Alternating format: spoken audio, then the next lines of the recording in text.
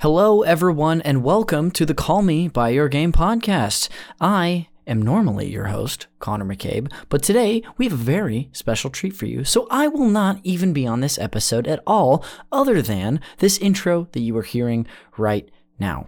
You also might be asking, what is a Call Me By Your Game co-op episode that I'm about to listen to here? It's in the title. What the heck is that? Well, these are our exclusive monthly deep dive episodes where I sit down with a group of people instead of just the one that I normally do for your weekly version of this show, and we discuss a meaningful game to a group of us. Half the time, it just ends up being the game that I have played most recently and am fresh on the mind to discuss, but today we have something extra special for you. Being released in its entirety is our Elden Ring episode, hosted by producer of the show, Jeremy Schmidt. So first of all, thank you, Jeremy, for hosting and taking a little bit off my plate this month, but we are really excited to bring this to you. We are joined by Jacques Maladou and Alec Robbins, who are actually essentially making their follow-up discussion to a Video Games, a Comedy Show chat right when this game first came out. But again, this is releasing in its entirety on the feed. Normally, they're exclusive to our Patreon. So if you like what you hear on this episode and you want to hear more of it or support us and just see what we have going on there, because truly, it's a ton of great stuff like this, check us out at patreon.com/super NPC radio. That's NPC like a non-player character. Again, patreon.com/super NPC radio. This item that you're hearing would normally be featured on the $10 DJ Toad tier, which is our big tier where we feature the majority of our content, but there's other stuff for you on there if you would just like to support even at $5 at the Mailroom Toad tier. Again, enjoy this episode. Thank you so much for listening, and we will see you on the next one.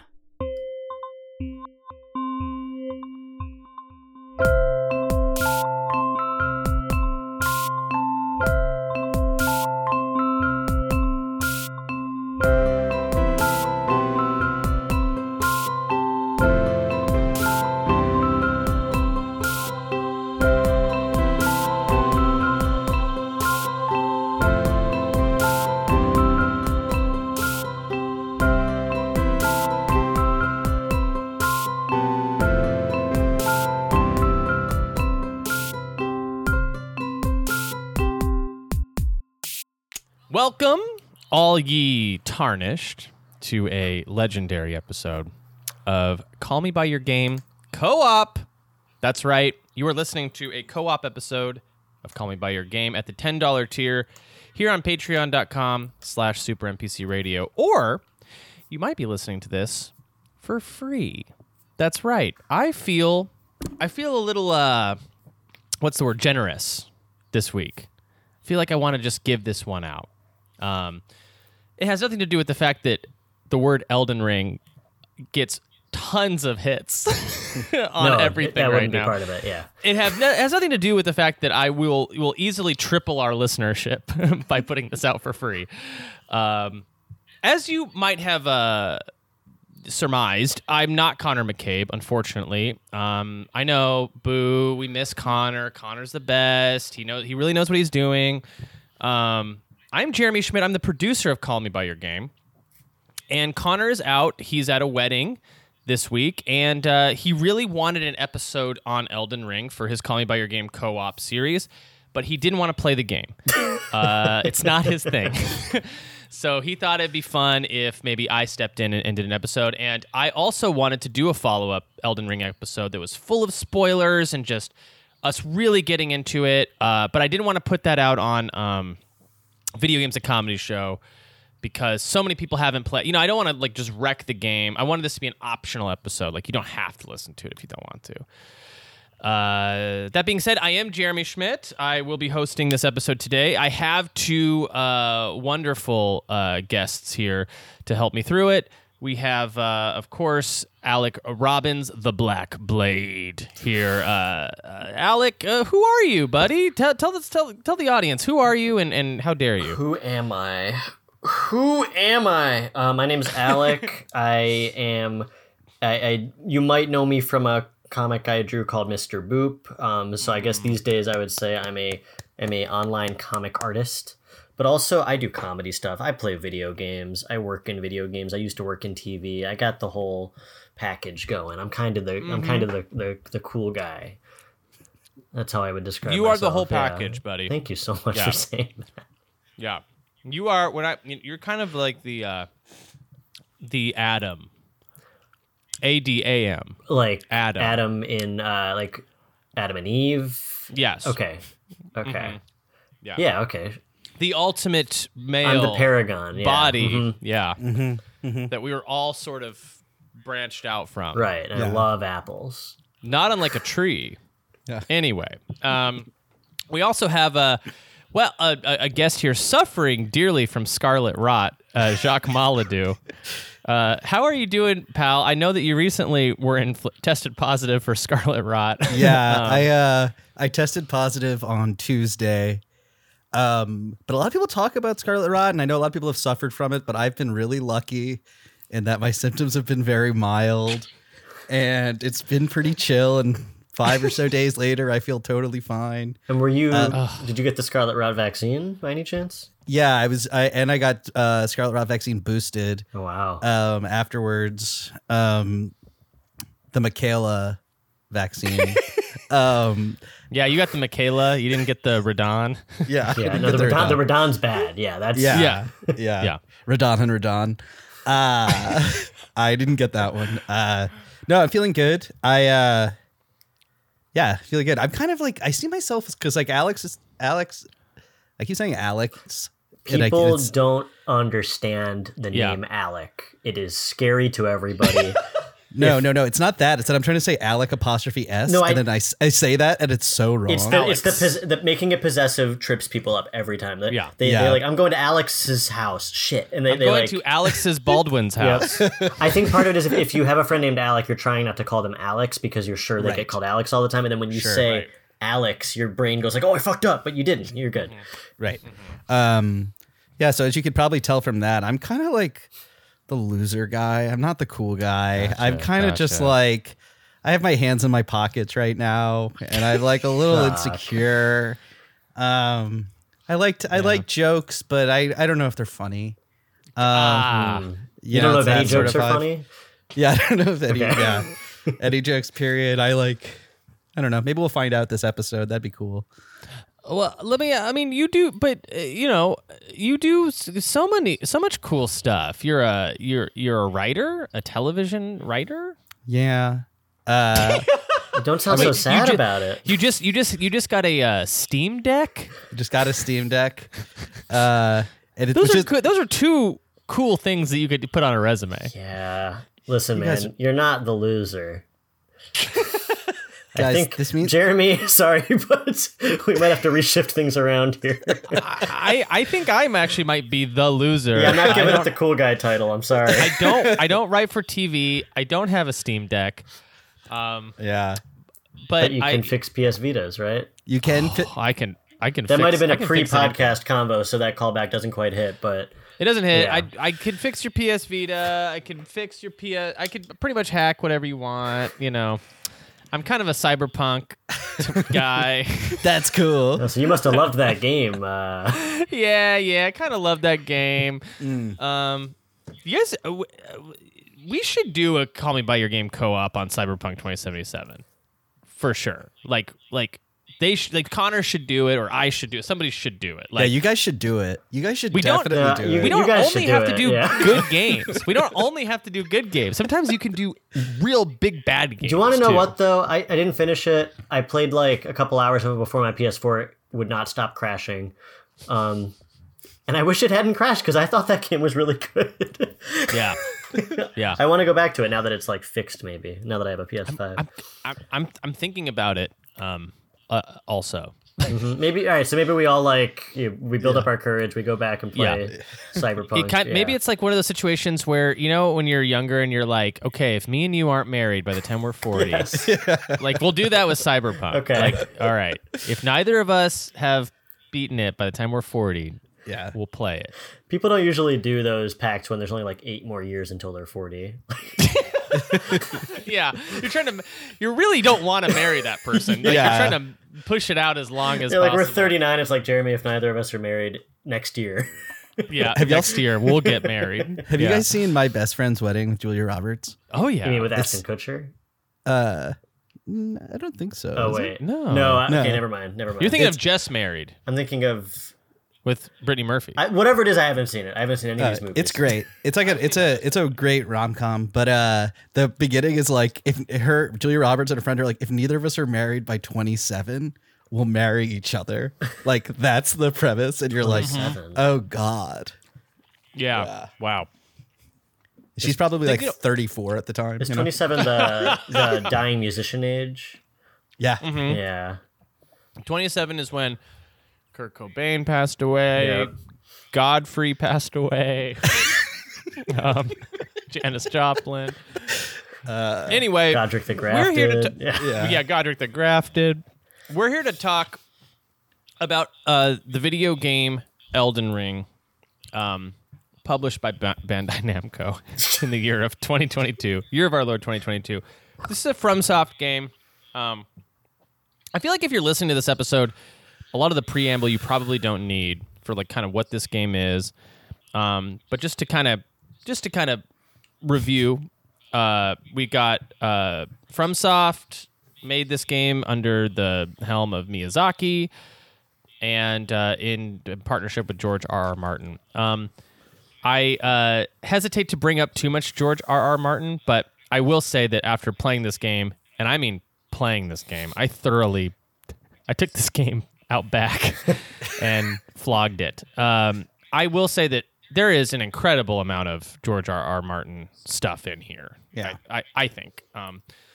So we'll get into all that, but I guess I just kind of wanted to start out with like, instead of what's your history with FromSoft games, because we've talked about that before. Oh, I should also mention this is kind of a sequel episode to our Elden Ring First Impressions episode that we did on Video Games and Comedy Show. You're more than welcome to go back in March to an episode in March and listen to that.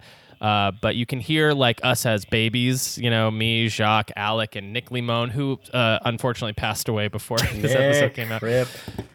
Sorry, Ripstone for Nick. Was that game or was that episode like right after? It was like 2 days after the game came out. It felt like Yeah, it was crazy. So we'd only played it like 25 hours each or so. I think 48 for me. 2 days after. Yeah, I got the full 48. Yeah. You can go back to that episode and listen to us just I think it's really good because it's just we're so hot on the game and like and we're guessing at so many fun ideas that the game is presenting, and at this point we pretty much know everything, but there's not there is still so much stuff that we don't know and we'll never know probably, and it keeps that whole thing interesting. But I would encourage you to go back and listen to that if you want to hear our first impressions. We talk about our builds and where we're at, like, a mere 12 hours in or whatever. And if you want to hear me very confidently say, I already understand the whole plot and then lose internet, I think that was a highlight. I think you say something like, I think I know where it's going. Right. Okay. Which is way less. Which is way less satisfying than I think I know the whole plot. Like that's hilarious. Yeah. But I think instead of our history with FromSoft games, I want to hear as of this recording, how many hours has each of us put into Elden Ring? Jacques, let's start with you. I think I'm around 140. Okay, something like that. 140. Baby shit. Yeah. Sorry, no, that's not and true. That's and not you true have all. at this point beaten the game and beaten. You said you beat at least all of the trophy bosses. Yeah, I beat all the trophy bosses because it was kind of hard. Like, I think I played the game pretty thoroughly in terms of like scoping it out. I'm sure I missed a ton, but the one thing I made sure was that I had fought all of the trophy bosses, just because that was the one thing I could actually like confirm. Right. And there was one I'd missed. I'd actually missed a little area. Which is kind of interesting to see. Which guy? Okay. Which guy'd you miss, man? Come on, tell us. I'm kind of worried this is going to be a theme for me, but I don't remember. Okay. Hey, where is the area on the map? There's I could probably only tell you. 70 bosses in that game. So, yeah. It's like kind of east of Liurnia. There's like a towery area. Oh, actually, no. I'm sorry. That's where I got the last flask that I had. The last sacred Caria tear. Manor? No, I mean that's I will say Carrion Manor, if I could just say 1 second, I will get into stuff, but I had gotten there. So my partner Juan was playing the game at the same time. Also, if you buy one digital copy of a game, you can play it on multiple PS5s at the same time. But we would sit in separate rooms in our apartment and play at the same time, which was like so great. But he was ahead of me, and I'm playing Carrion Manor, and I was like, I really expected it to be like a bigger area. There wasn't much to it. And him just being like, oh, maybe look around. Like, maybe you should search a little more. Maybe there's like a wall. I think you might be talking about Volcano Manor. Yeah. Oh, I am talking about Volcano Manor. Yeah. I'm sorry. Because Volcano Manor is like a place where you could probably accidentally not figure out that there's Volcano way more Manor is one of the funniest hidden things I've ever seen in a game. Like an entire level hidden behind a wall that I would say 90% of players will miss. Yeah. And that I did. Which is crazy because it might be my favorite part of the game. It was great. And I only found it because a player left a message in front of the wall. And I didn't solve it the right way. And in fact, when I got through, I was like, how the fuck would I have been intended to find this? Yeah. I turned off the messages. It was a bold call for me this time around, but I didn't want to. I felt like it kept taking me out of the world. And you don't like the finger butthole jokes? Yeah, yeah, okay. Specifically that. But it was like it's weird because I think you miss out not doing it because it's such a part of the experience. But you also, I think, miss out having them. So it's everything's valid. There's no wrong way to play this. Yeah. I mean, I straight up just look stuff up. Constantly, and just I found rune farms that were broken. I did everything I could to mitigate the difficulty. But what was your if you can remember, what was your loadout upon finishing? So I used the Azure Glintstones. I was a sorcerer. I started out prisoner and just went full on sorcerer. Yeah. Did you ever have to respec? Oh yeah. I also, before I finished, I had fun like respecking to different builds and just going around fucking shit up with like swords, which I didn't get to use the whole game, or like faith, just like going and doing all the faith spells. Yeah, that was pretty fun. But I did. I was Azure. I think it was Azure Glintstone staff, the one that takes up some of your magic but makes it go a lot faster. That was the effect of that staff. I had that maxed out, and it was basically that. And I would do. What was your drip like? Yeah, that's the important question. Yeah, that's I want to know what you look like. I did the wolf head. What's his name? That was Blythe. Yeah, I did him. I did and I would do Radahn's armor. Nice. That was I did the wolf. I just like I felt like I was like a kid being like, I want to look fucking badass. Yeah. Like I feel like you can look like silly and you can look like suspicious, but I was like, I want to be fucking badass. Yeah. It was awesome. I looked great. That's great. Yeah. And so you must have had a lot of strength too, like to wear all that armor. I don't think it was. I think maybe I wore. No, endurance would do it. Yeah. Yeah, I think it was just endurance. Sorry, I think because I think my strength was like 12 or something. It was like truly. I meant endurance. No, yeah, it's all good. My strength was trash, and then I did do a dexterity. It was fun because I abandoned Dex weapons, and then I found out that Dex makes your spells faster. Like really late in the game, and then so I like added a bunch of Dex, and then my sword became a viable option again, which was a kind of fun twist late game. I think I forget who it was, but there was some boss. It might have been Malenia that I like killed with a sword at the end, like having only done spells, and it was like, it was awesome. That rips. Yeah. You're touching on a thing that's like so great about this game, where like there are surprising moments and big cool moments baked into the design, but then also you get your own cool moments that are unique to you because of how the game works. Alec, all the same questions I want to hear. How many hours? Final loadout and including that drip. How about one question at a time, Jeremy? It's too many all at once. Sorry about that voice. Let me do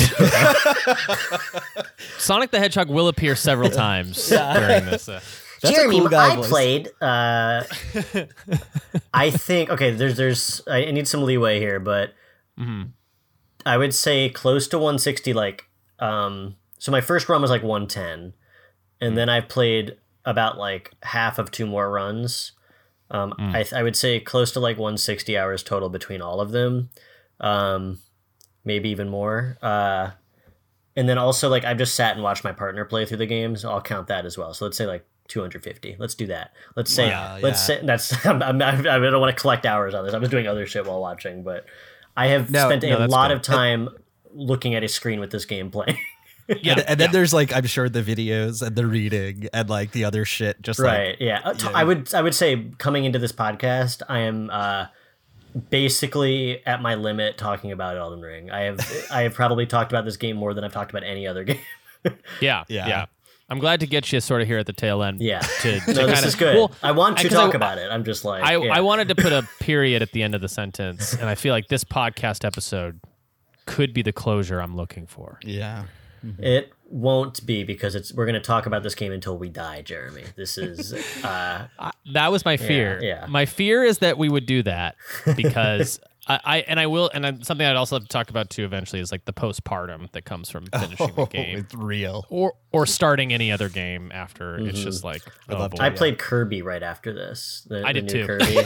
And it felt like, I don't know, like taking a bath. I was like, yeah, great, I'll beat this in literally one sitting, and ittle be the easiest thing in the world, and it'll just be like a palate cleanser. Great. I loved it. But yeah, it was so funny going right from Elden Ring to that. Loadout. I want to hear that final maybe your first playthroughs Loadout, because I think those are the most interesting because you know the least in that. Yep. My later playthroughs, I was getting real like creative with it. Like, not. I'm specifically not answering your question, but like my most recent playthrough, I started as a prisoner, and the backstory was that they swore off magic because their family was like a bunch of magic users, and they hated their families. So I'm playing as a high intelligence magic user who refuses to use magic. That's my new one. But my original Loadout was like very strength heavy. I usually play these games for the first time like just tanky with a sword. I had a shield even, I think. I didn't do a lot of dodging in this run, so like I missed that kind of, but I also was just like, I'm leaning into it. I had the Bloodhound's Fang, what's it called? Yeah. And Lionel's big witch hat helmet. Nice. And then I dripped. I'm answering your drip question now, but yeah, please. I stopped caring about armor stats near the end, except for like poise. Poise was important to me. I didn't want to get knocked down. But like as long as I had Lionel's big hat and the gauntlets and the leg stuff, my torso could be whatever I wanted. So I would keep changing that out. There's some fun stuff there. Yeah. I played about I think at this point 160. Hey, there we go. I've only one playthrough though. Only one. I have not restarted the game yet. I've actually, because I have this feeling that I've actually been right about that I've missed things in the main game that are like later on. I wanted to give myself that option for a while to like go back and like do a thing. Oh yeah, I didn't do New Game Plus, to be clear. Yeah. I just started new files because I wanted that open fully map. I also wanted to like jump in and help other friends co-op. Yeah. I've been doing a little bit of that too. My girlfriend's sister's girlfriend is somebody I will go in and play with a lot because she's like, she's like, oh, I'm at the fire giant. Help me out. It's like, nah, that's not a good one. We can't do horses, so you just beat that one. My Loadout at the end, interestingly, ended up being a loadout that I was tied to. Like I almost couldn't change it because it was like broken in a way that was allowing me to progress. And anytime I would try to change it, it would just be like a wall. Like I couldn't so Tears. I'll kind of go through it. So I was a faith build. What's it called? Like the Confessor. And I never respect the entire game because not only was my original spec like really fun, but I would be excited to come back to the game with like what I had, like the utility belt that I had. I have ended up getting that blasphemous blade from the Lord Rykard fight. Yeah. The trick with that blade is that it has a projectile, which is like a fire magma, sort of like it hit you hit the ground and like magma shoots out ahead of you, and anything it touches, it heals you. Whoa! Oh, I never used that. And so I didn't need a shield. I didn't need and even though I was like low endurance, I could pack all of the armor I wanted on and just have that sword, and I could still roll and dodge and do everything else. So that's how I beat everybody. And anytime I definitely played like lower level enemies and lower level bosses with different equipments and stuff. But when it came down to like fighting like the Elden Beast or Melania or whoever else, it was like I needed to kind of have that loadout. And with my Mimic tier, he was only doing that as well. So it's just two people doing projectiles and healing themselves. Amazing. I was about to ask if we all used the Mimic tier, but I think that answer is obvious. Yeah. Sure. But my drip towards the end of the game was I think I just assembled the entire Tree Crucible outfit. Oh hell yeah! Cool. Yeah. I like so that you went for like a specific kit.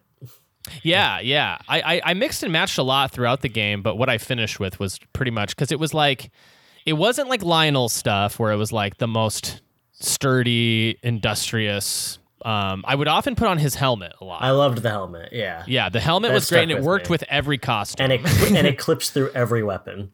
Yeah. That's what I also. Yeah, I love that. So does the hat, like the big. What's it called? Sepul. What's his name? Celibus. Celibus. Yeah, his hat that's like really big. Oh, I didn't get that. Your sword just goes like through it. But yeah, I beat the. That's how I finished the game. Let's get into a little bit about. I guess just in a kind of a games club style, I kind of want to leave it a little open. I have here stuff like we can talk about mechanics, weapons and spells, lore and story, visuals and music, moments in general, But I kind of feel like we could just freewheel it a tiny bit here, just because it's it's in our bones so much that it won't be hard to discuss.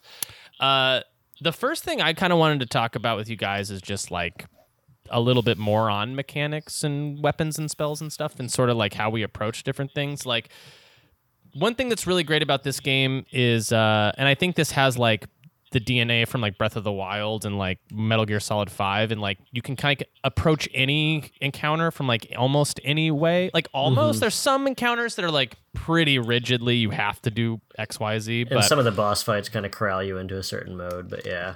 Yeah, and like some of your loadouts just won't work against certain bosses, so you have to get creative. You have to figure out ways to work around they that. Just are harder. Like I've noticed like a lot of times, like I will describe a boss that I had so much trouble with that someone else beat in like one try because they had the perfect loadout for it. And it's I love that balance to it because it makes each game play through have like a lot of texture to it. For sure. Like, I beat Renala in like one try in my run, and then like everyone else was, oh, that fight took me so long. I'm like, oh shit. I beat her my second time, and it was really satisfying because my friend beat Radon his first time. Oh my god! That made me so mad. That's way more psycho. Yeah, and it made me so mad. And then he started complaining about Renala, and I was like, oh, actually, I beat her the second time, so Yeah, I actually, I didn't. I for whatever reason, like because of I think the way that the mechanics are designed, and something about Elden Ring clicked with me.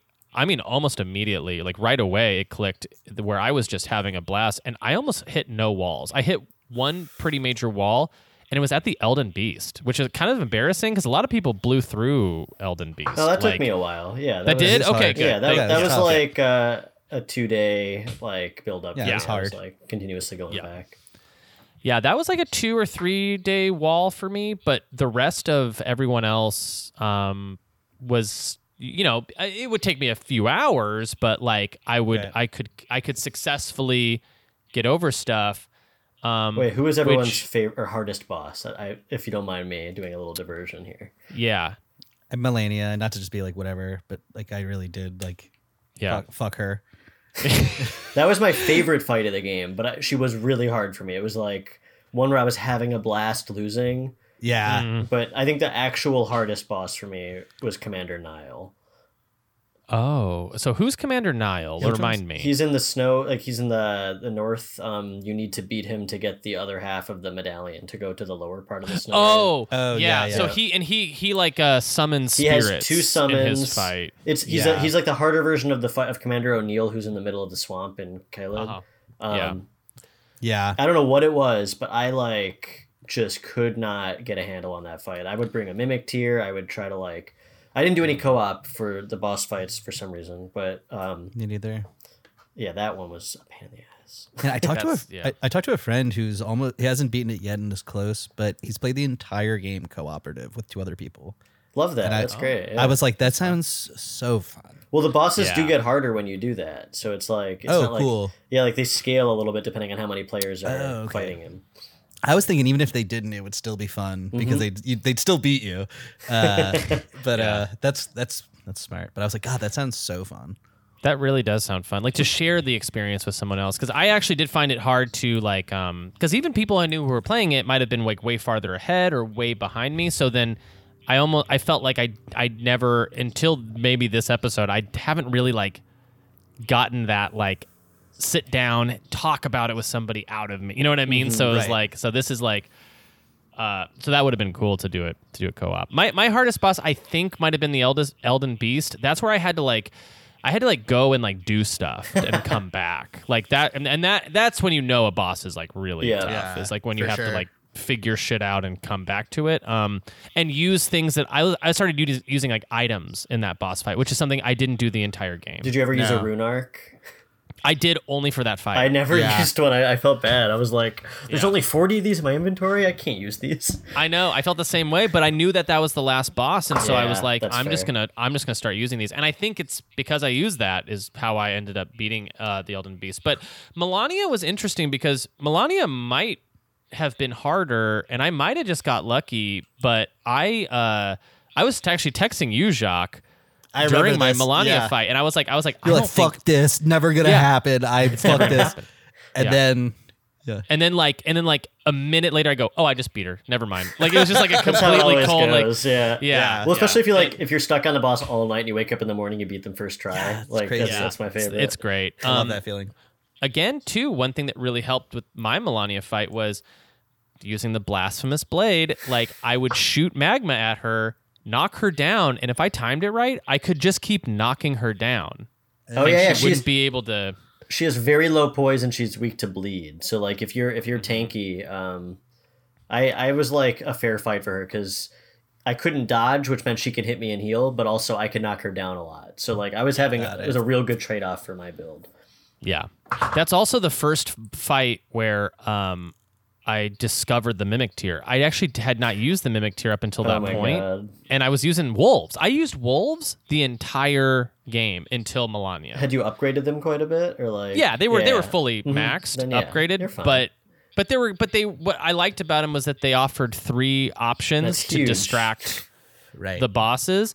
The and main reason you'd use a summon more than their ability Yeah. to fight is to distract Oh, the yeah. boss. Like, totally. Which actually wasn't like when I finally got the Mimic Tier, and I just realized because my wolves were getting just blasted away by Melania. I finally used that Mimic Tier, and that he stayed alive the whole fight. Like I would die and he would still be alive most of the time. the Mimic and- Tier can heal. Yeah. Like that's insane. Yeah, It would be really it's funny when the crazy. Mimic Tier dies, though, and you're just like against her, and you're just like, oh no. You're like, I'm dead. That's it. Yeah. Also, you have to use the Mimic Tier to its full potential. You have to unequip everything that you Right. don't want to use. Because I'll tell you what happened. Literally right before this podcast, I went and beat like the fallen like star beast Fallen or whatever. Star Beast? That's in that like big kind of dome arena, like or like a crater. There's arena. That's more like than a- one- more than one of shot. those. You get shot up, and you get win. shot up. Oh, and, at the top of the Mount. Mount at Mount yeah. Kelmir. Oh yeah, that one. Yeah, that That's one fun. I beat right before this podcast. I hadn't beaten it, and I just skipped it, and then I went back and did it before this. And Never beat I, one of those. I sent out my Mimic Tier, and I forgot that I had a torch equipped. And so for no reason, my Mimic Tier just like gets his torch out and just starts hitting the Star Scourge with a torch. And I was like, no, my guy, That's great. you have everything else at your disposal. Like, why would you choose torch? That's awesome. Well, that's Fun also mo- like the funniest. Oh, sorry. No, go ahead. One of my favorite, like one of the biggest laughs I got in the game was fighting the Mimic Tier, like the mini boss version, and Yeah. thinking, Okay, this is kind of tough because it's just like a Shadow Link fight. It's me versus me. I'm strong. And then the second time or third time I like fought it, I was like, what if? And I just unequipped everything, and then started the fight. And of course, they didn't have any weapons to use, and I put everything back on, which didn't matter because they were just punching me while I was doing that, so I could navigate menus as much as I wanted, and then destroyed them. I'm like, I know a lot of people had that same experience, but like that happened completely independent. The game like let me think of that on my own, and it totally allowed it, and it was so fucking funny. That's awesome. You can also do that same trick for fighting bosses with your Mimic Tier, where you can re-equip things you don't want them to use. Right, that makes sense. Yeah. Now you can't do that if you're fighting certain bosses in the game they just attack that you right will away. just one-shot you. Like there's some late game enemies that'll just one-shot you pretty much, like Malekith.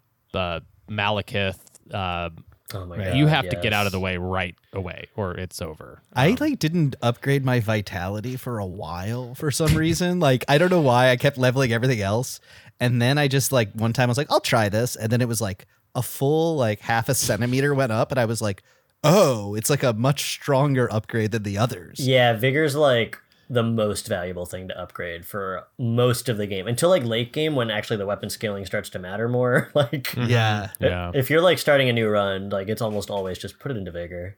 Yeah, it was like crazy. It was like because I kept getting one hit by lots of bosses, and I got incredible at dodging. But then I started upgrading my Vigor, and I was like, oh, the game doesn't have to be like this. Yep. Yeah. They should be more clear about that, but whatever. Yeah. This is something that I was thinking about while I was playing, and I'm interested to know if you guys felt similarly, because on the topic of like balance in terms of like the combat and mechanics of the game, I was a Faith and Dex build, and I felt like the game was tailored to Faith and Dex builds. Like I was like, everything I picked up was like a Faith weapon, and I was like, I had so many options. But then I was thinking, of course I had tons of stuff I couldn't use. So I was wondering, since I don't know if either of you guys were Faith builds, you were Intelligence, Jacques, and then Alec, you kind of finished out with Strength, right? Yeah. Strength and did it feel that way for you guys as well, where you're just like, everything I pick up is like I can use, like it's like it's almost like the game is okay. So Strength it is sort of. It's not that it's built. I think it leans towards Faith and Intelligence, because a lot of the brute strength weapons will benefit from one of those other stats. So I was playing almost pure strength, endurance, and vitality. Yeah. And that meant I would pick up a really cool looking weapon that required like 20 intelligence, and I'd be like, oh shit, I don't have that. Eventually I added a bunch of intelligence to be like my secondary was spellcasting. So I would do like all my projectiles via spellcasting. So like later in the game I had built that up. But I would constantly pick up like a sword that requires like 15 arcane. And I'm like, my arcane's 7. I never upgraded this once. Yeah. 15's not a lot to ask either. No. Yeah. I felt like, honestly, I think the most stuff I found was for Faith. And I was like, I kept finding Faith stuff. And I was like, wow, I wonder if I should have went into that. But the main thing for me that I missed out on was I couldn't use Ashes of War the whole time. Because I didn't use the sword, I didn't use Ashes of War. That was the thing that I was playing. That's the thing I was playing the game, and I was like, man, I'm really not using this huge component of. But it's like that's how it goes. Like if you're not playing a Faith build, there's a whole arm of the game that you'll never touch. And the spells were so fun in this, I will say. Yeah. I say all this, but I have no regrets. I would notice were so fun. They really fixed spellcasting in this game compared to other Souls games, where I felt it was either locked to the late game or just not as good as it could be. Yeah. Like Bloodborne is like I never even tried Bloodborne. The worst spell. There's it's so hidden, that whole thing. It's zany in this game. I think the spells are practically comedy. You just get these huge swords you're swinging, and it just looks, it feels ridiculous. The moon, you send a moon at someone. Yeah, I loved that all the spells, especially. I mean, I know it's Faith too, but especially with intelligent spells, they all have a different faction, a different school of magic. Yeah. So I love that it all built into the lore too. You could follow. I'm going to be a gravity spellcaster. You could play it that way. exactly. Yeah, I love that. I definitely was like leaning a lot into like the frenzied flame stuff, Oh, love it. which was just psycho weird and unpredictable, and that's what kind of made it really fun. Is like you didn't exactly know how it worked, how the status worked fully. Like it took a long time to get used to it. Speaking on status stuff, like man, like when I go back and play the game, I definitely want to do an intelligence build. Like that was the stuff I missed out on the most, was anything glintstone related, anything, but also like frost. Like I was reading about all these people who were doing Hoarfrost Stomp the whole game, and I had never used frost one time. I think that got nerfed. That was a very big metagame thing. Like, I don't know if Yeah. a lot of people stumbled on that of their own accord. Yeah. But just the elemental status of Yeah. frost. Like I never really fucked with, and I just am like that seems so fun and cool. You know what's weirder than Frost? Sleep. Yeah, sleep was great. There's like Sleep, there's like a few Saint Trina's weapons that do sleep status. And I was like, Yes. what the fuck is this? That's such Saint an odd Trina, way to approach. yeah, there was one boss in particular. It's those the Godskin apostles in Faramazula. Yep. Yeah. The hardest The ones, Godskin probably. duo, yeah. The Godskin duo, yeah. I sleep was how I Really? Oh, Yeah, so you 'cause did I had- sleep. I had- Wow. I had all these sleep bombs. So I would bomb the big guy, and me and my mimic would go try to take care of the little guy. That's and so then funny. Anytime the big guy woke up, I just threw another handful at him, and because they were rocking me Yeah. big time. I truly don't know if I used a single item besides the boluses the entire time. Like I truly would make the poison and scarlet rot boluses, and then I don't think I used any like bombs or anything. Yeah, I don't like doing those. I don't know why. Yeah. Yeah, something about I liked it in Bloodborne when you could like throw a pebble and distract somebody. Like I did that a lot. Yeah, that's Yeah. fun.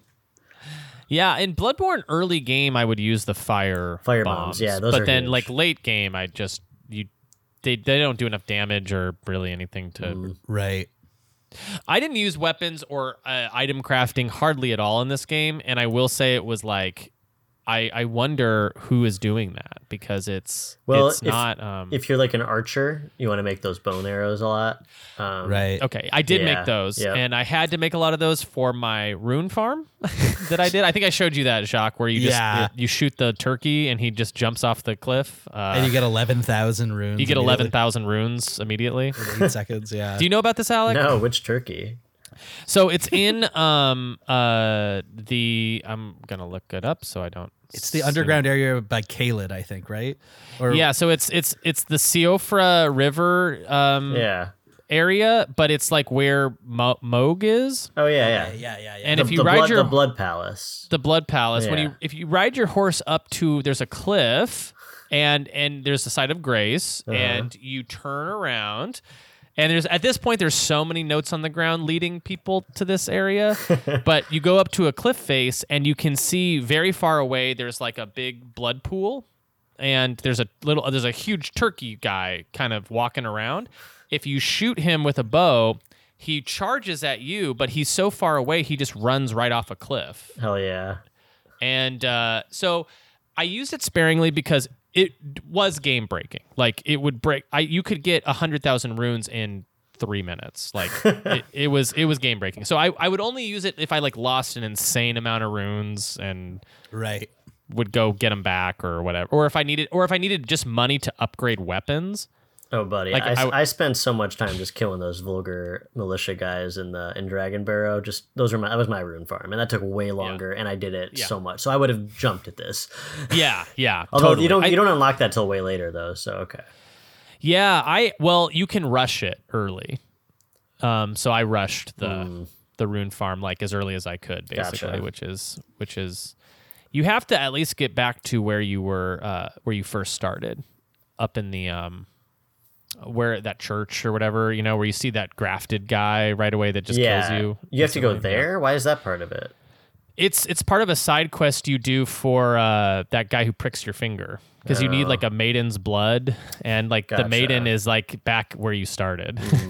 So anyway, I do want to discuss sort of the like lore and story of the game, because I feel that that could take some time, and I think it is like super fun to talk about that stuff. But does anyone want to talk about anything else mechanically? I mean, we can also just bring that kind of stuff up as we go. No, that's it. Let's talk lore. Let's open up the book of the Lore Elden talk. Ring. Lore talk with your host Jeremy Spliff. All right, we're doing so. There's not a good direction to come at this from. Like it's non-linear. Obviously, there's like so many facets and factions. But I did want to. Oh, sorry. Yeah, go for it. I was gonna ask, what if we started by answering which ending we picked? That would be really. I think that could be a good way to start Because that's very faction based. Yeah. Yeah. So Jacques Maladou, in this game, there are 5 unique endings that we know about, right? Yeah. Yeah, I guess so. No, Or I guess there's. I'm sorry. There's 6. There's 6 endings we know about. I think so. Yeah, I can't remember. Yep. There's the regular, boring. There's the dusk barrow or dusk-eyed one. There's the dung eater one. Mm-hmm. Then there's the gold mask one. Yep. Then there's Ronnie's ending, and then there's the freaking Flame of Frenzy ending. Did I get them all? I think I got them all. So. I think I that's think that's all it. of them. Yeah. There might be hidden endings. We don't like that. That's unclear at this point. Unlikely at this point, too. I'd Unlikely, say. because we're recording about 2 months after the game's release, so it's most of it's been mined out faster than probably any Souls game. Even though this is bigger than all the other Souls games, like so many people were playing this game, I think they just gutted it. But Jacques, what was your ending? I'm a simp for Ronnie, you know? Yeah. I'm not proud of it because I feel like it's like what everyone did, or like half the gamers did. I feel like I'm like an incel, but simp for Ronnie. I didn't know I was ending the game when I picked her, I'll say. It was like that thing where I was like, oh, what's she up to? Then it was like, oh, okay, that's what happened. So you saw the message on the ground. I saw the message on the ground. I was like, oh, what's she saying? What's that saying? And I went and I watched the other ones. Nice. But yeah. Yeah. But I'm a Ronnie bitch, you know? Yeah.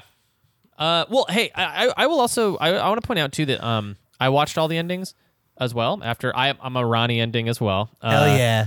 I watched all the other endings, and in typical Souls fashion, they all suck pretty much. Yeah. Like there's no good way out. I think there's like we should talk about which ones we think are the best for the world. We can argue that. Well, Alec, what was yours? Was yours Ronnie as well? Mine was Ronnie. Yeah, I think we're all smart men here. Yeah. We so here's the thing. Ronnie's pitch is very anti-establishment. Like, yeah, if you are playing that game in 2022 America, it does feel like the best choice. However, once you choose it, there's a lot of wording in her ending that implies a sort of Neon Genesis Evangelion instrumentality ending, where everyone is getting merged into one consciousness. Let me just say that's not exactly what I signed up for. But like Jeremy said, having watched the other endings, I do think that's one of the better ones. I think probably the best ending, like for the world, that people would be most happy with, like just en masse, is the one where you kill death, where you bring death back. I mean, where you allow people to die again, which it's kind of presented like a bad ending, but I think it's one of the more like reasonable ways to steer the lands between. Yeah. Back into a land of like, stability of consequence. Like, yeah. And there's an argument to be made that maybe that's what you were being pushed to do the whole time as well, like bringing death back. Well, I mean, that's part of we'll talk about the lore, I guess. Like, this game has one of my favorite narrative setups, which I've seen in a few other games like Fallout New Vegas, where you are given a task. You know what your task is when you start the game, and that is to become Elden Lord. And you actually don't have enough information to know, like, is that the right choice? And as you play, you learn more about the world. You learn more about the different factions. You learn more about the consequences. You have to actually dig to find out more. But if you wanted to, you could just blindly run right through the game and just reclaim that throne and live with whatever it is. But, like, so much of the setup, and this works for open world games so well, is you don't like, most of the plot has already happened on either end of the story. You are not doing much story-wise in the game except slaughtering people, slaughtering these gods of like the story that's already unfolded. And that's kind of similar to New Vegas, except in New Vegas you're like more doing side quests for factions and earning respect and teaming up with people, or like doing murders on behalf of other factions. But like, you know, in both games, ultimately, not a lot of story actually progresses during your playthrough. And it's just it's just the cleanest way to write an open world game where you have presented like all these really compelling options and very role play heavy options too, because like the Dung Eaters ending is so nihilist. It's so everyone's fucked no matter what. And same thing with Frenzied Flame. And you're like, a reasonable person wouldn't want to do that, but those options being there add so much stakes to the other choices you can make, and also allow for like really interesting role play attempts.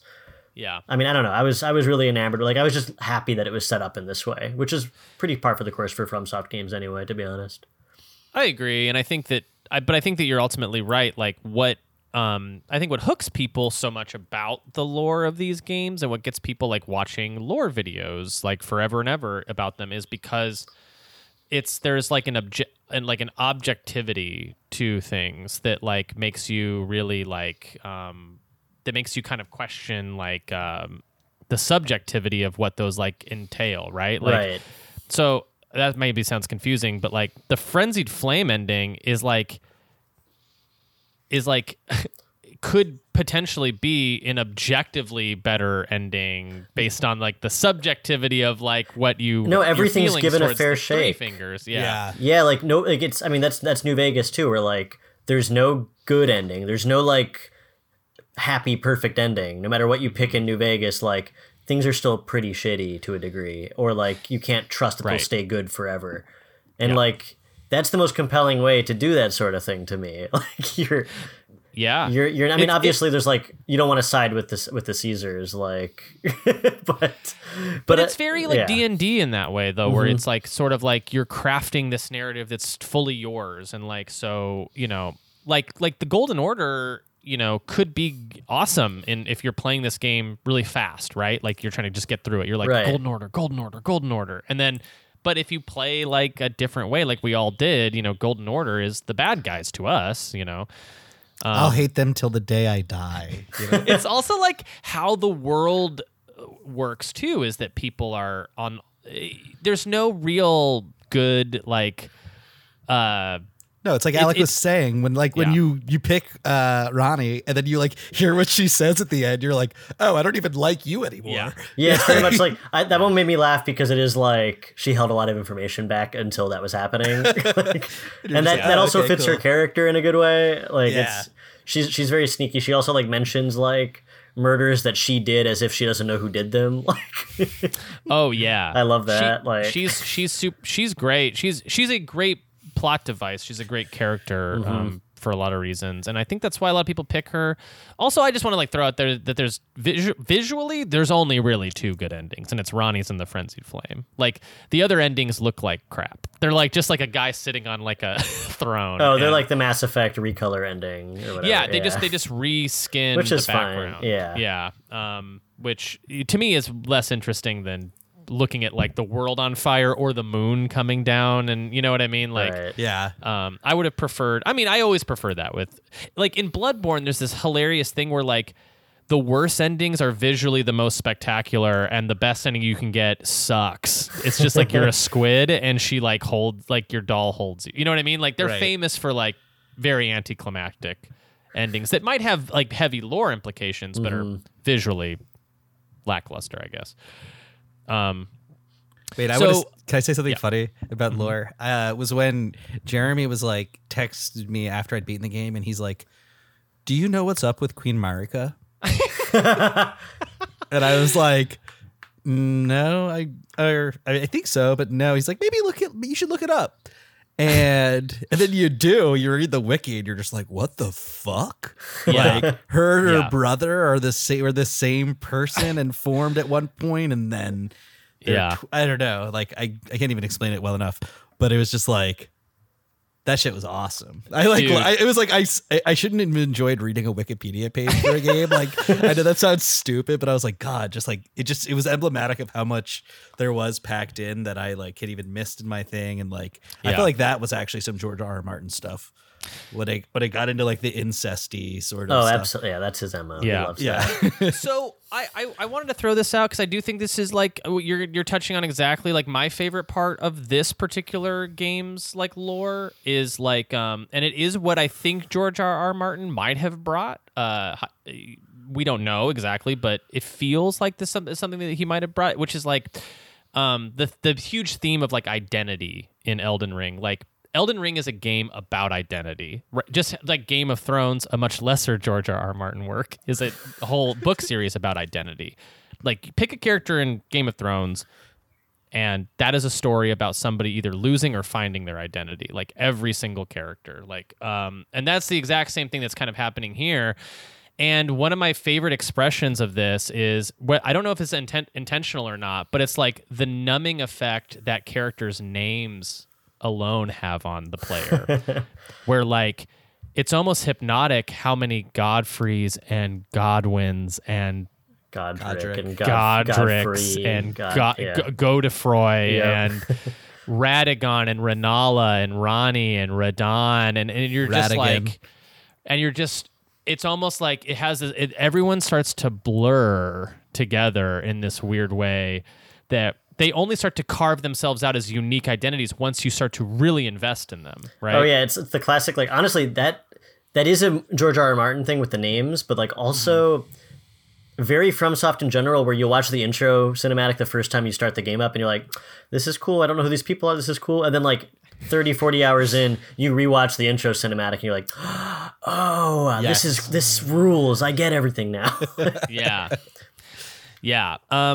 I think the most insane expression of this identity theming is in America with Radagon, and I think it's a question that to this day is only still hypothesized over. Like, there's theories, but like we can't really know exactly what this all means. Like, so towards the end of the game, actually, if you're an intelligence build, is the only way you can figure this out. Is you cast a spell at a statue, and the message that it spits back at you is that Radagon is America. You also kind of figure it out in the fight, though. Like, you see them and transform. in item descriptions you can start to piece that together. But the bone chilling Radagon is America sentence is like threw a lot of people off. People didn't know really what to make of that.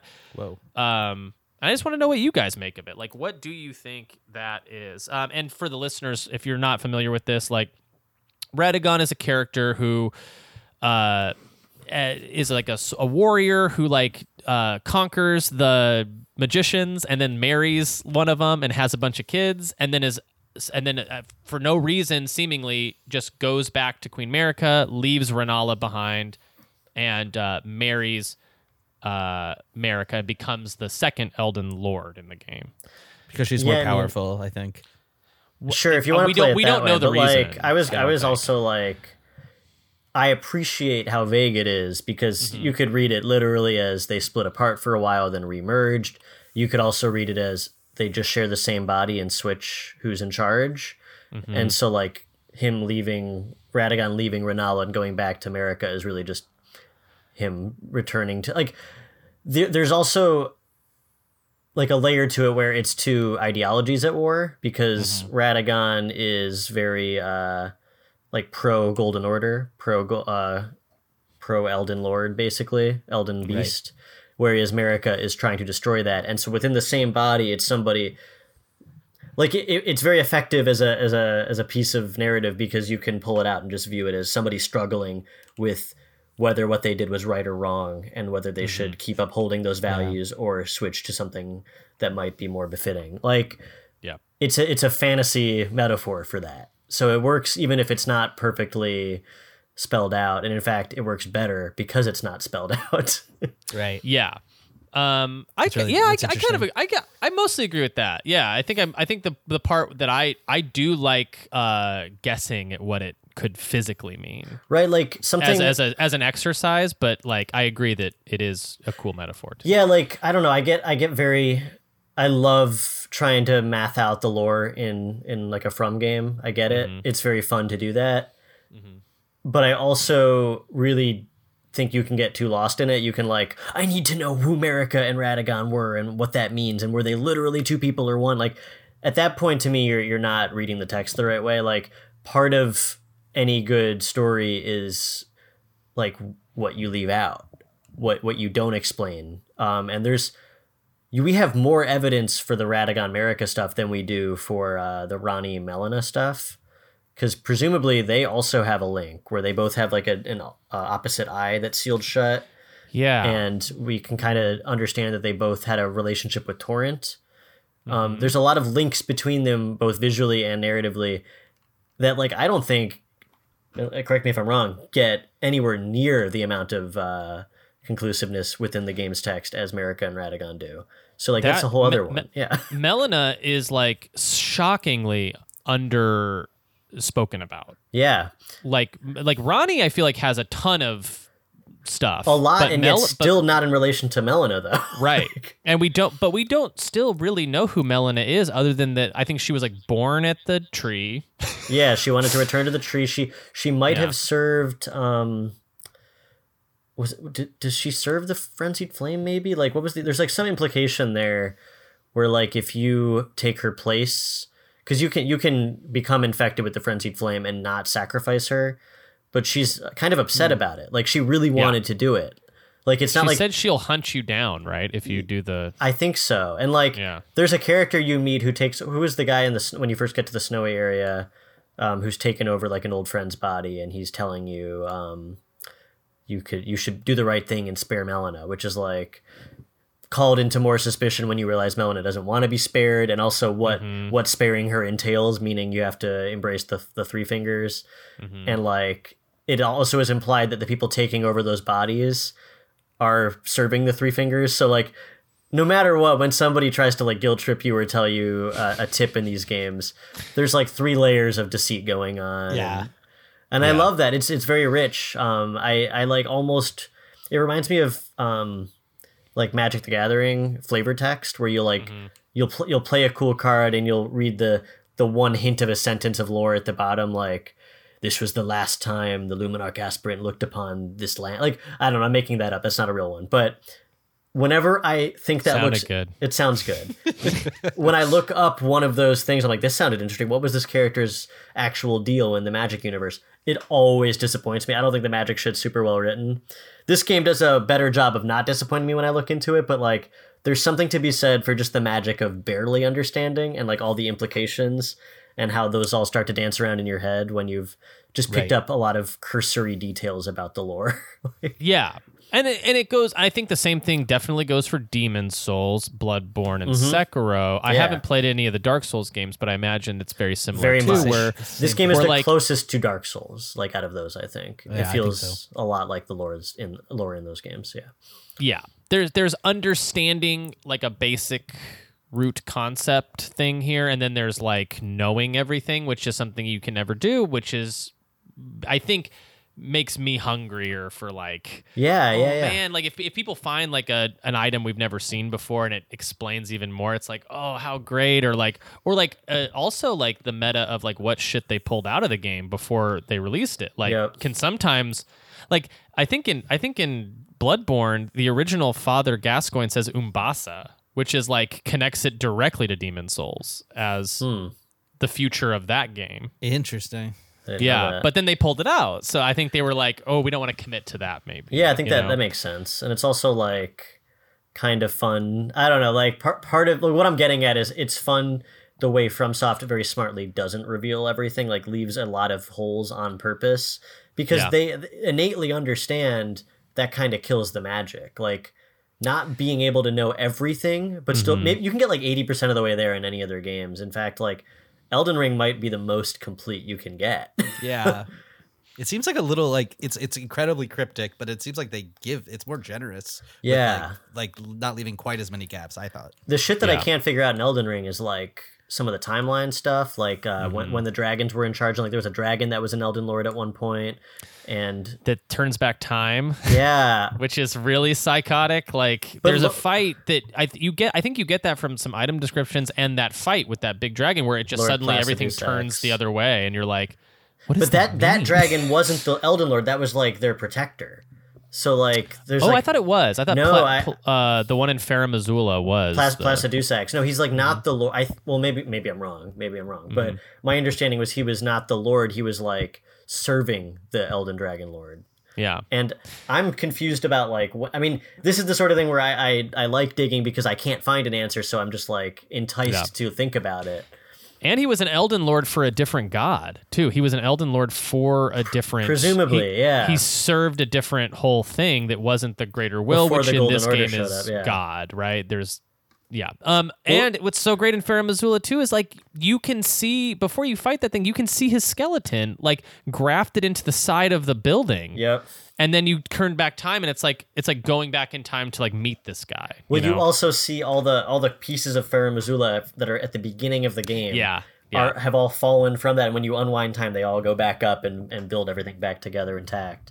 Yeah. Just really, yeah. Did you, I guess, I mean, I want to know this. What is everyone's favorite, like, piece of lore and favorite, like, boss and or character in the game? Like, maybe I'll start. Like, I think the Radahn boss fight is one of my favorite things I've done in a video game, period. That was so great. So cool. It is so shocking and so surprising that when you get to this place, you expect it to be this hostile Stormvale Castle type place, but really it's empty. It's like a ghost town.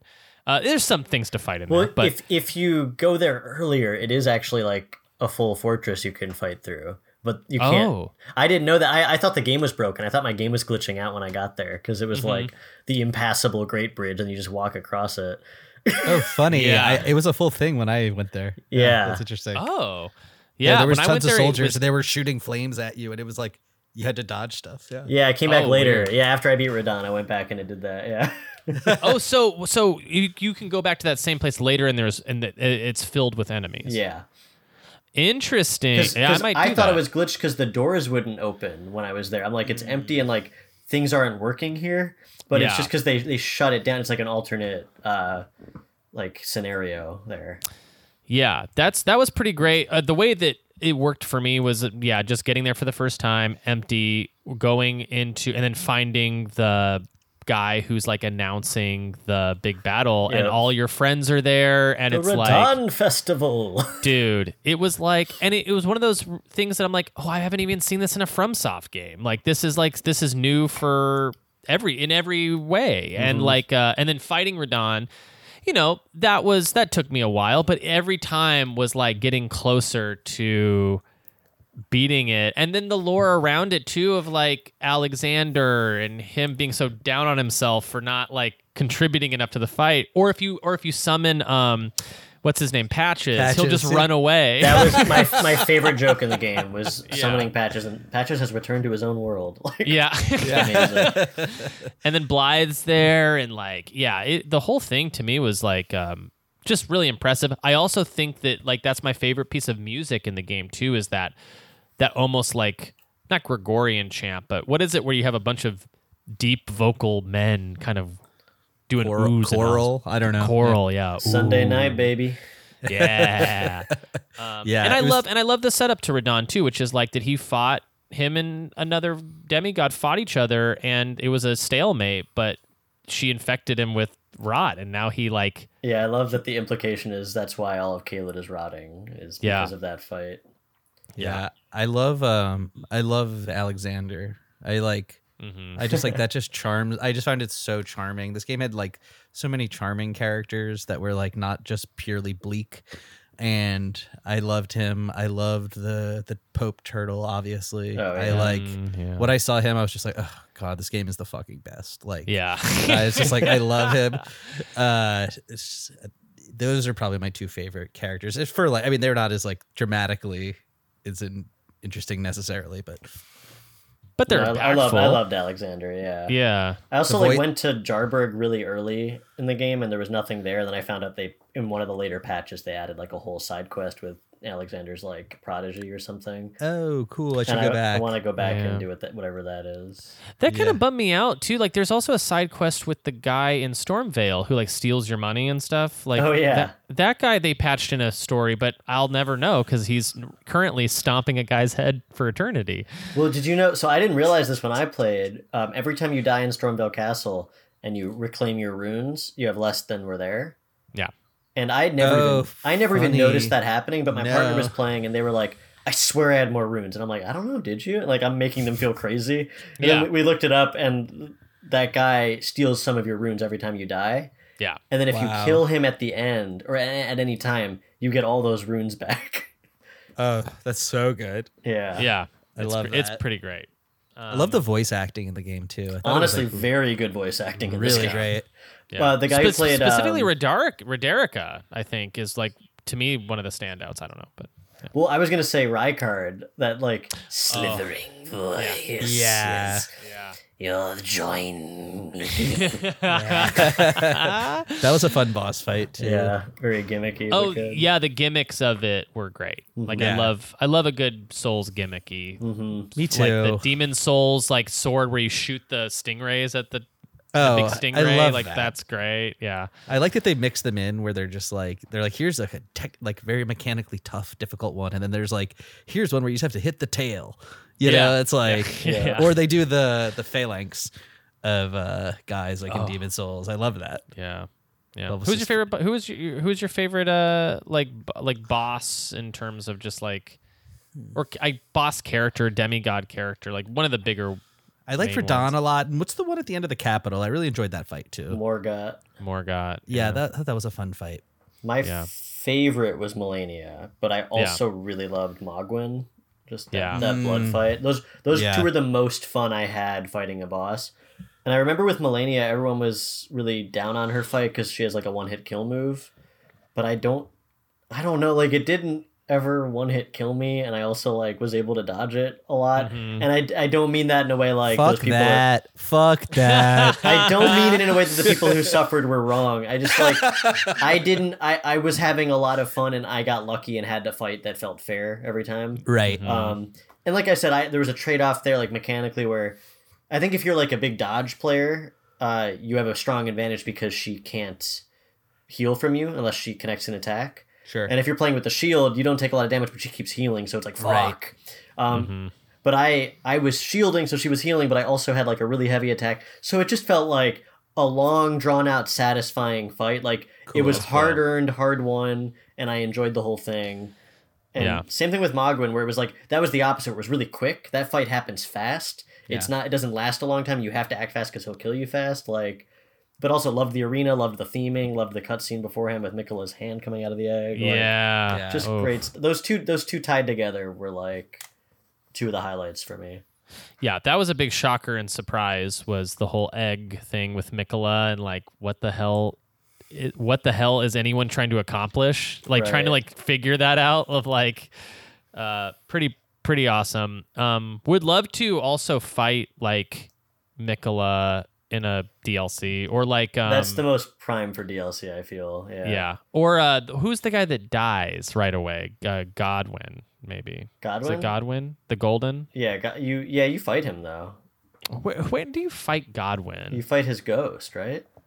In the capital? Am I wrong? That I think you fight Godfrey.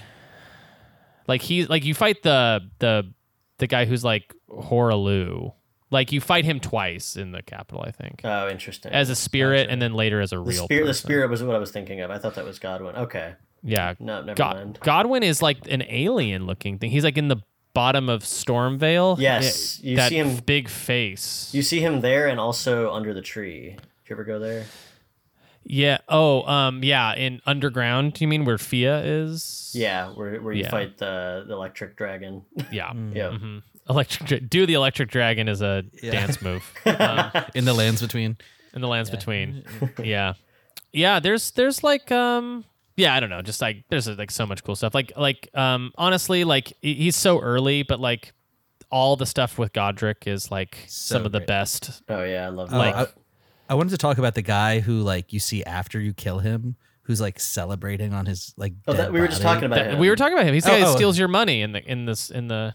Oh, I didn't realize it was the same guy. Yeah, he's at the beginning. Oh. You He meet lets him. you in if you open the gate Yeah. or whatever. Yeah. Oh, I loved him. Like his attitude was so dark. It was, Yeah. He's stealing runes from you though, so I would go kill him and get all your runes back. Okay. Yeah. Go kill him. I was happy. I was happy for him. I'm an idiot. Yeah. I'm a patsy. You know what I will say? This is going to be hey listeners, this is going to be the critique section of the podcast.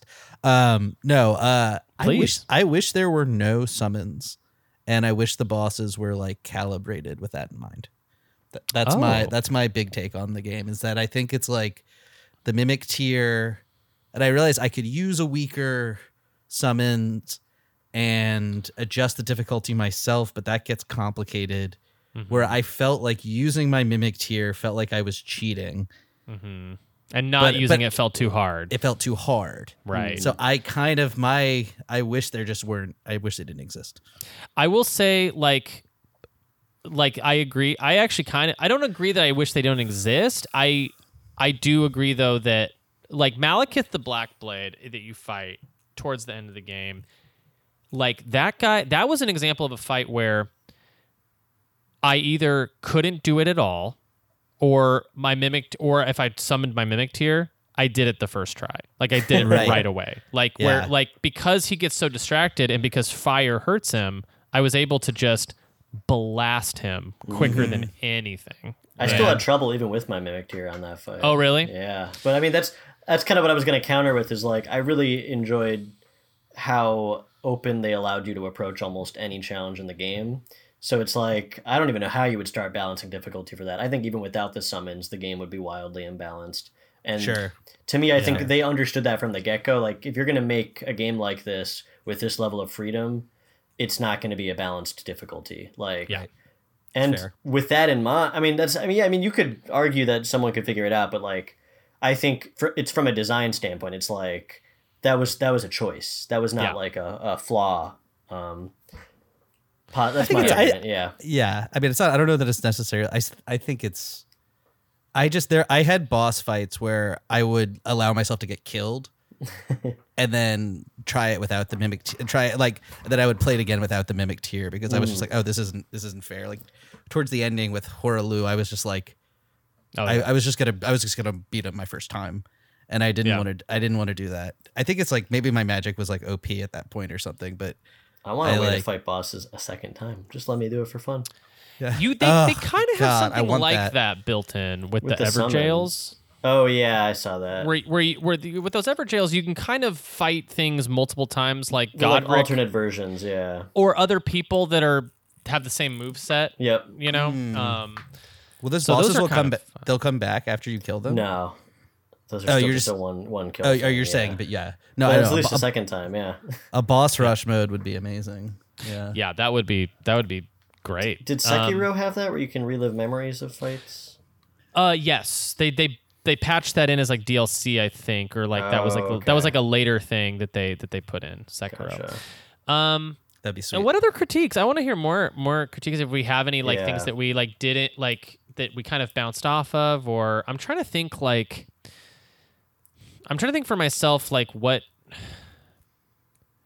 There weren't many. I don't like. There were definitely times though where I wasn't having the most fun. I mean, it's like that's fine. You don't have to.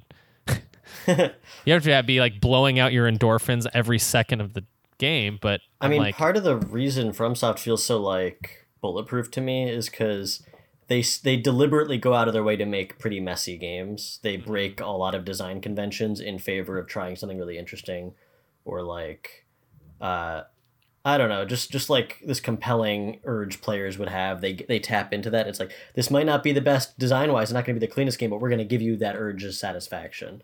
So like, I don't know. There's like if you were looking at this with a magnifying glass using like a game designer's handbook, you would pinpoint a million things that should be fixed, so to speak. And like just discussion of the game is like, they broke this rule, they broke that rule, they let players approach this however they want, they let players cheat by summoning a mimic tier. Like there's a million things that you shouldn't do. However, I'm also like, no, thank fucking God, because every other game already follows those handbooks to a T, and it's not that interesting. Like, right. Yeah.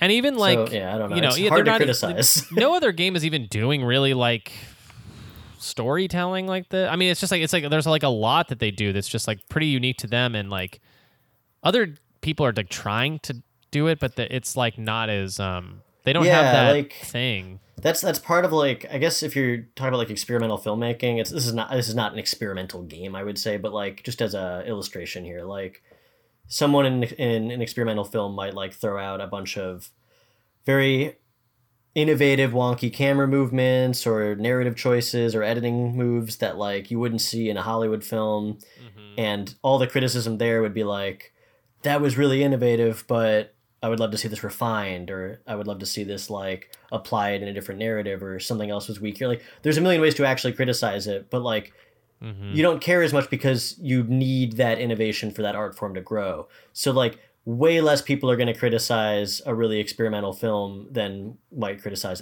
a blockbuster Marvel Hollywood movie. Yeah. Right. And that's kind of just built into the fact that like, if you care about the medium and you want to see it grow, you understand innately like that's not where criticism comes in necessarily. Like, you do want to talk about, you want to discuss what worked and what didn't work and how those could apply to other games. And like I said, Elden Ring is not an experimental game. This is a big budget AAA blockbuster that happens to be unafraid to try innovating and making weird choices. But it has that same kind of protection for me where it's like, I wouldn't even know where to begin. Yeah, I could talk about like like encounters, like certain encounters I think were bad, and I think I could also talk about like how I think the entire crafting system is bad. Like, just let me find items. Like don't don't make me don't have 100 things to pick. But I get that that's how modern games are made. Yeah, I was scared when I saw crafting was in there because I hate crafting normally. Yeah. I liked it in Breath of the Wild, I guess, but like generally it's just not enticing to me. No. But in this one, I like A, didn't need to use it, and then B, when I did need to use it, it was actually helpful. So like, yeah, it was weird. It's like, because I hate crafting too, but in this one, it was like something about the way the items popped that you could see to pick them up kind of made the world more beautiful in a weird way, I thought too. Where I was like, because I agree with the crafting system, like I just didn't use it at all. But, yeah, like early on too, like picking up crafting materials, I was getting a lot of red flags from like the type of open world game that I don't like. And I was getting worried. I was like just coming straight off of, I played Dark Souls like right before this came out. So I was very much comparing it to like their classic mode of design, and just seeing the first like 5 hours of the game and how they were portraying the open world, I was like, this might not be for me. They might have lost me a little bit. And then I hit a hump and I got over that. I'm like, oh, you know what? No, they just have those elements in there and they work, and I actually fucking love this. Yeah. I have one this thing that I think. Go ahead. Go. No, you go. I was gonna say, this is like, and this isn't a criticism, even though I do think criticisms of this game are valid, and I don't agree with Alec on that. No, they're absolutely valid. That's not what I said.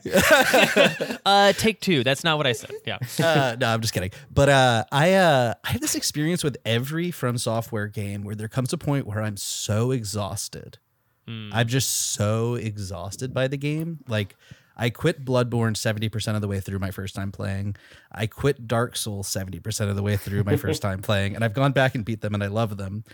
And this game, it happened for like the last 20 hours. I like, this isn't a critique at all. This is like just my experience. And I don't know if anyone else has ever had this, but I come a point where I'm just like, it's just so relentless. The difficulty is relentless. Yeah. And I'm like, why do, like, there's kind of this game less so, I'd say, than like Bloodborne, which I feel like is like cruel borderline. But it's like I reach a point. It's interesting, and I love it. I don't know if it's like a sadistic, masochistic side of myself. I got less thorough as I went on. That's was like, me. I just need to. I want to get through the fucking Halig tree. I'm not going to explore every nook and cranny here because everything's killing me. Like, yeah. So this is weird, but like I agree in the sense too that like, asking the player to do Haligtree, Farum Azula, and the ending all back to back, I think does cheapen those individual areas in a way. Like, because they all just felt like the final push. And to me, because that's the order I played them in, which might not be the order you play them in, but it all just felt like and they're the hardest areas in the game, so it all just felt brutal. Like Haligtree, then Farum Azula, then Elden. It was just like, God. Even the mountaintops of giants were like they were big, but they felt relatively empty compared to the rest of the world, and you had less like there was such a forward thrust at that point that it doesn't feel like you're meandering as much in those areas as you were in the rest of the game. Oh, Right. totally. For Yeah, sure. I think Limgrave might be the densest area of the game. Maybe Lindell, but like they're but then the areas do kind of get a little less dense, I think, Right. as you go. Altus Plateau is probably like the last really like dense area that you're going to be spending a lot of meandering time in. And then, Yeah, like, with like Yeah. tons of variation and tons of like I forget that the Windmill City is in this game. Like, you know what I mean? that Like was that's fun. such So a great. huge, great part of it, but Yeah. it's like just mixed in with all this other great stuff. One That thing was that fun. I think is not a like I do not agree with the criticism of the game, but I have heard a lot of is the visuals, which is like people don't are care about comparing that. it to like games like Horizon or whatever, and they're like, "See, how can we look I at don't this? You give can a see the shit. pores on Fuck Aloy's off. face." that yeah. to me is, I don't know. I'm not the only one who said this, but like if you're being that persnickety about graphics, you're like focused on the wrong shit. Yeah. Yeah. I think this game has an art direction that is just Yes. like unmatched. It's weird because like while I do enjoy Bloodborne's like overall design and visuals like so much, and it'll always have that nostalgia factor of being like my first Souls game. I do think this game apes it like in a lot of like they do Bloodborne in this game. Yeah. yeah. much. This game's like a greatest hits for all their aesthetics. They get Yeah. the. I mean, it's also like. Oh, actually, I'll remind me to get back to that. But I was gonna say like aesthetically, Bloodborne's very flat. And like my partner watched me play Bloodborne and then watched me play Elden Ring, and they're like, Elden Ring is a lot more fun to look at. And that's not necessarily. I wouldn't even say like that's better or worse. I don't think right. they meant that either. Like Bloodborne has a very narrow art design. Yeah. And it fucking works. It's great. And there are like deviations, like in the DLC especially. But like that game is mostly just dark and gothic, Dreary. Yeah. dreary and bloody and wet. And this Yeah. game Yeah. is much more. And this is getting back to what I was saying. Like both art design wise, mechanically, this game is building on like FromSoft's entire catalog, starting with Demon Souls, and there's even like reused bosses. Like aren't the Erdtree Guardians just the they're a boss from Dark Souls. I can't remember which one. Reskinned. Yeah. One of the Oh, the Crucible Knights? Is that what you're talking about? Like the ones who are guarding each Erdtree. Those the minor minor Erdtrees. Those are supposed to be yeah, But they're not the only one. Like you'll see like moves repeated, and also you'll get like the whirligig saw from Bloodborne in this, like Yeah. weapons, and it's the sort of thing where like, okay, so this game took 5 years to make. I don't know how long, something like that.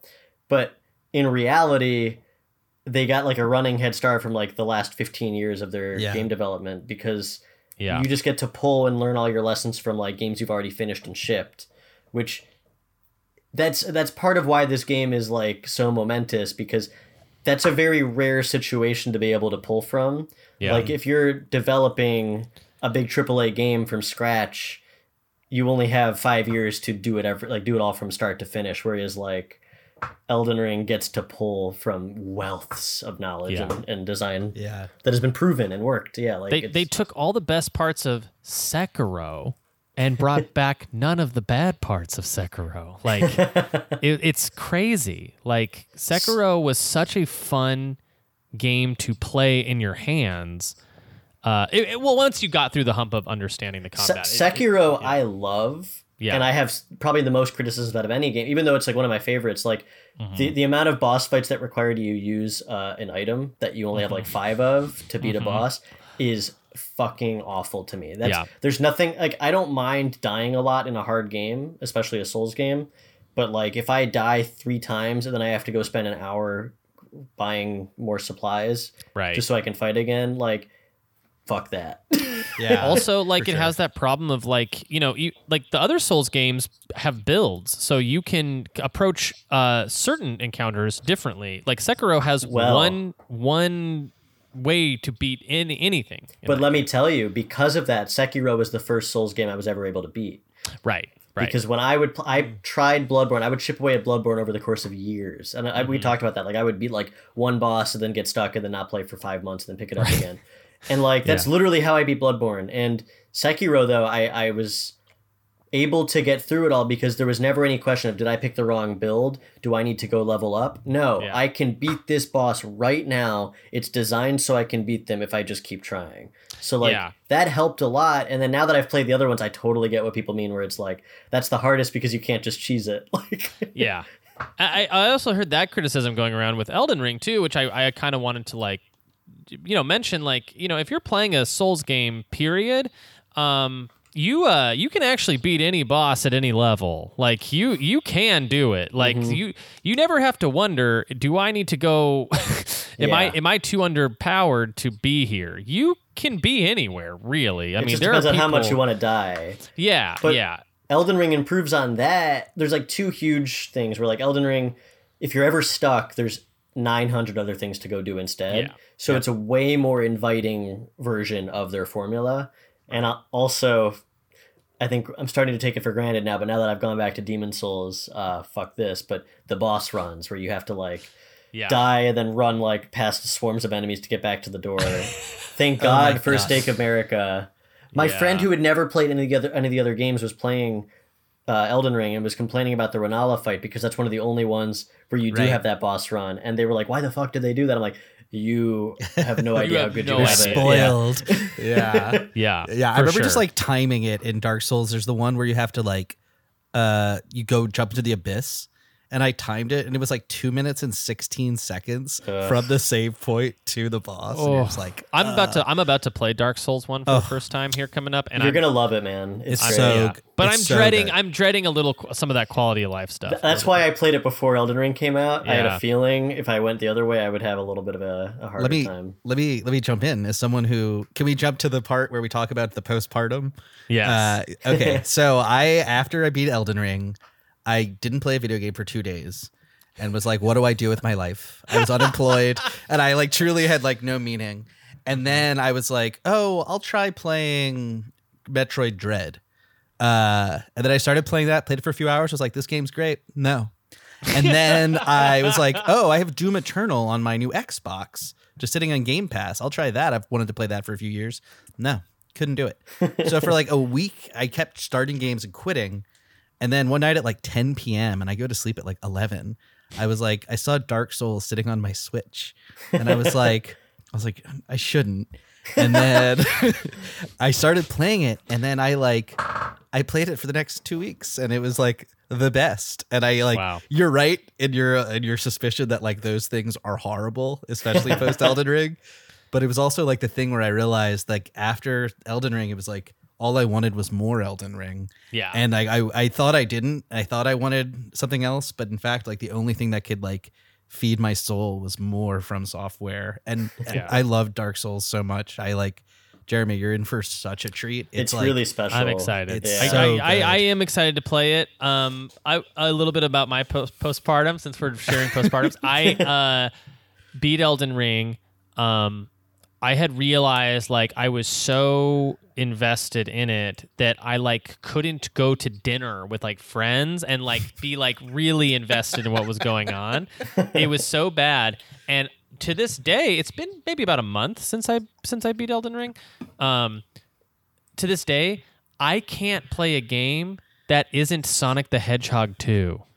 That's the only game I want. I can actually sit and play for any amount of time, because I don't know what it is. I think it's the familiarity of it, because it is just like playing like a Sudoku puzzle or something. I mean, that's I'm me just playing like, Donkey Kong games. I Yeah. popped in Tropical Freeze recently. Same kind of vibe. yeah. I think it's the same vibe of just like, I don't want Comfort anything. food. I don't want anything to even try to be like Elden Ring.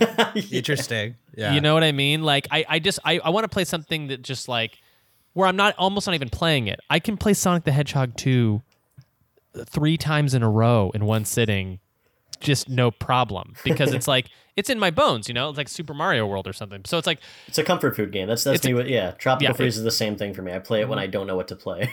yeah, mind wipe. It's something I can play late or early. It doesn't really matter. It's just like it's just comfort food. Alec, what about you? Any postpartum? Well, this is so fucking funny to admit, but I had no interest in getting a new generation console at all. Didn't even register as something I should be doing or worrying about. But partway through Elden Ring, I was getting so sick of the load times on PS4, and a friend told me that the load times on PS5 were like 2 seconds. Yeah. So fast. I bought a PS5. Yeah. Nice. And I got lucky. It was so fun. I had never tried because I heard it was impossible to get. And as soon as I decided I wanted one, I got one within 2 days. Which that's good for you, buddy. Good for me. I got very lucky.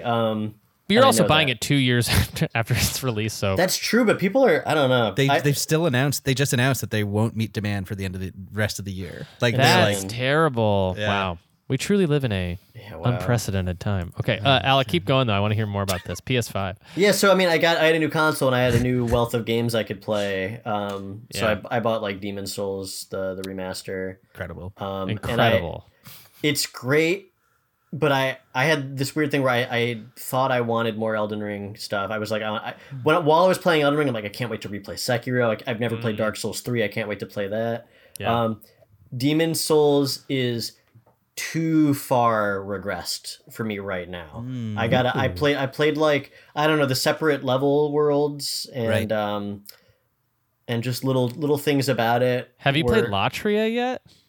No. The prison? In Demon's Souls? Oh man, I didn't go very far. Well, I think what it is I love it. I want to play it. I just need to do it later. I need to I need to get to it when I'm more in the mood. Yeah, Jeremy, I'm not going to force it. Yeah. Have you seen the Demon's Souls PS3 version of Latria, the prison? Yeah, I have. I have Demon's Souls on PS3. Oh, it cracks me up how I'm just like, oh, this is so hard because every room looks exactly the same. And you could never fucking know anything. But Latria is actually better in the PS3 version because of that song. There's a woman who's singing in a level, and they rewrote the song and made it like an actual song in the remake. But in the original, it's just like she's humming the same 2 bars like over and over. Oh, and it's like so much more atmospheric and interesting. scary. Cool. Well, I'll tell you this. You can tell while playing this that it's a PS3 game. But it looks like the prettiest game I've ever seen. Yeah. Which gives me the same feeling of, it is not a good feeling, that I got while playing the Crash Bandicoot remaster. Ooh. Where I'm like, this is so clunky, but it looks gorgeous, and those don't line up. Like, that's so funny. Clunky needs a little bit of worse graphical fidelity to feel. Yeah, that's so funny. Yeah, so it's I don't know. I had a good ass time with that Demon's Souls remake. Yeah, there is a lot of quality light stuff they did change, but yeah, I mean it's not a. It's an early PS3 game too. It's not even like a late gen. It was like one of the first big games to come out to. Yeah. God, the Crash Bandicoot trilogy release when that came out was so funny to me because I was like, I love Crash, and then I got it and I was like, oh, I hate Crash. Same, dude. Well, no. So part of it was I never liked Crash, but then I was like, I've been wrong. I know everyone loves Crash. I bet it's so much fun. It looks fun, and I played like an hour of it. I was like, all right.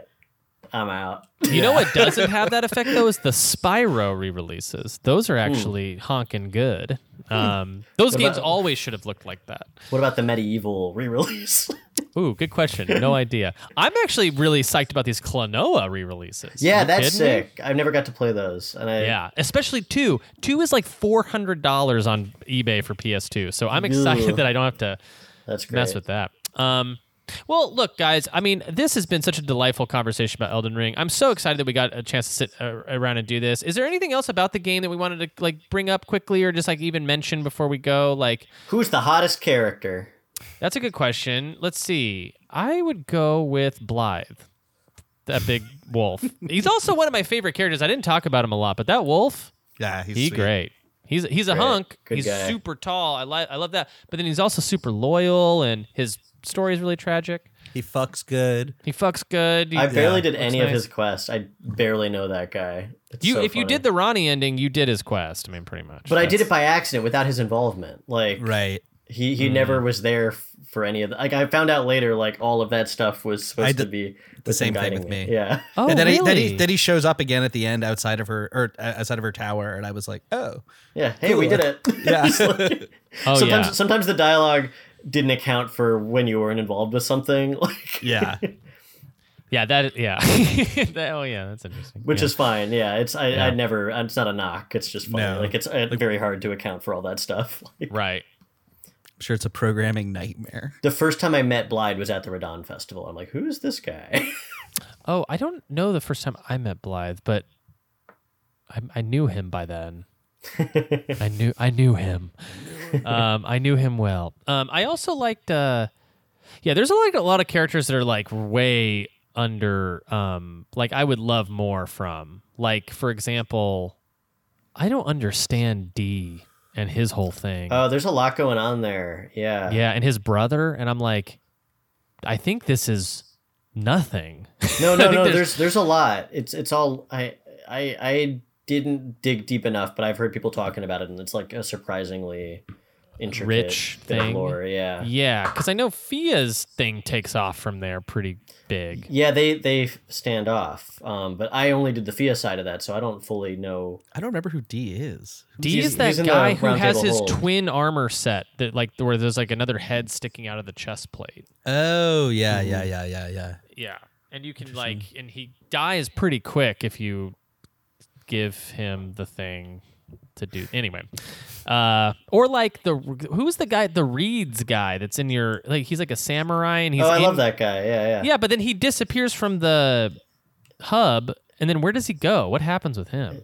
His body gets taken over at one point, I think. If I'm thinking of the right guy. See the guy who's like proud when you killed the dragon? Yeah. That guy? Yeah. Well, that's who I'm thinking of. Jeremy might be thinking of somebody else. I'm thinking of the guy who's like, I lost my servant. Where's my servant? Like, can you find my servant? Oh, that's for a different me? guy, I think. Maybe. I can't remember. Who's the woman at the hub who's like, I just need a moment. I need to like she's like talking about it's her father as a whole Oh, thing. that's she's great. That's I can't remember her name, but she's I like that voice actor.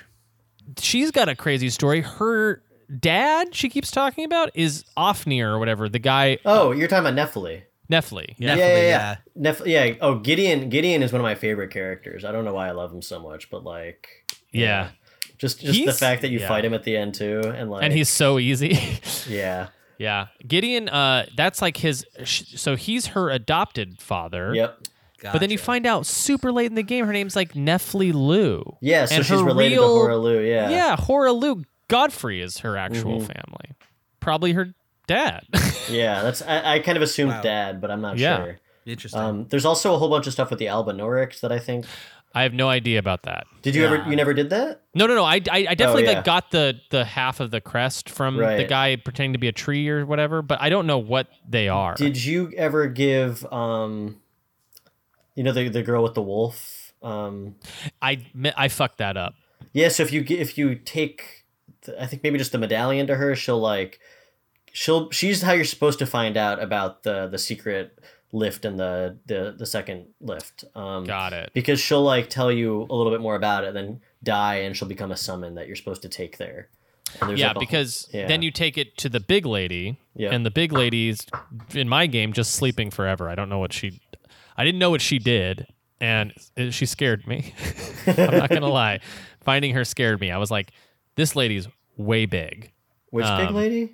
She's in the snowy field, like the snow area that's not the Consecrated giants. snowfield. Consecrated snowfield. Yeah. She's up in the far northwest of that, past the big walking mausoleum that shoots at you.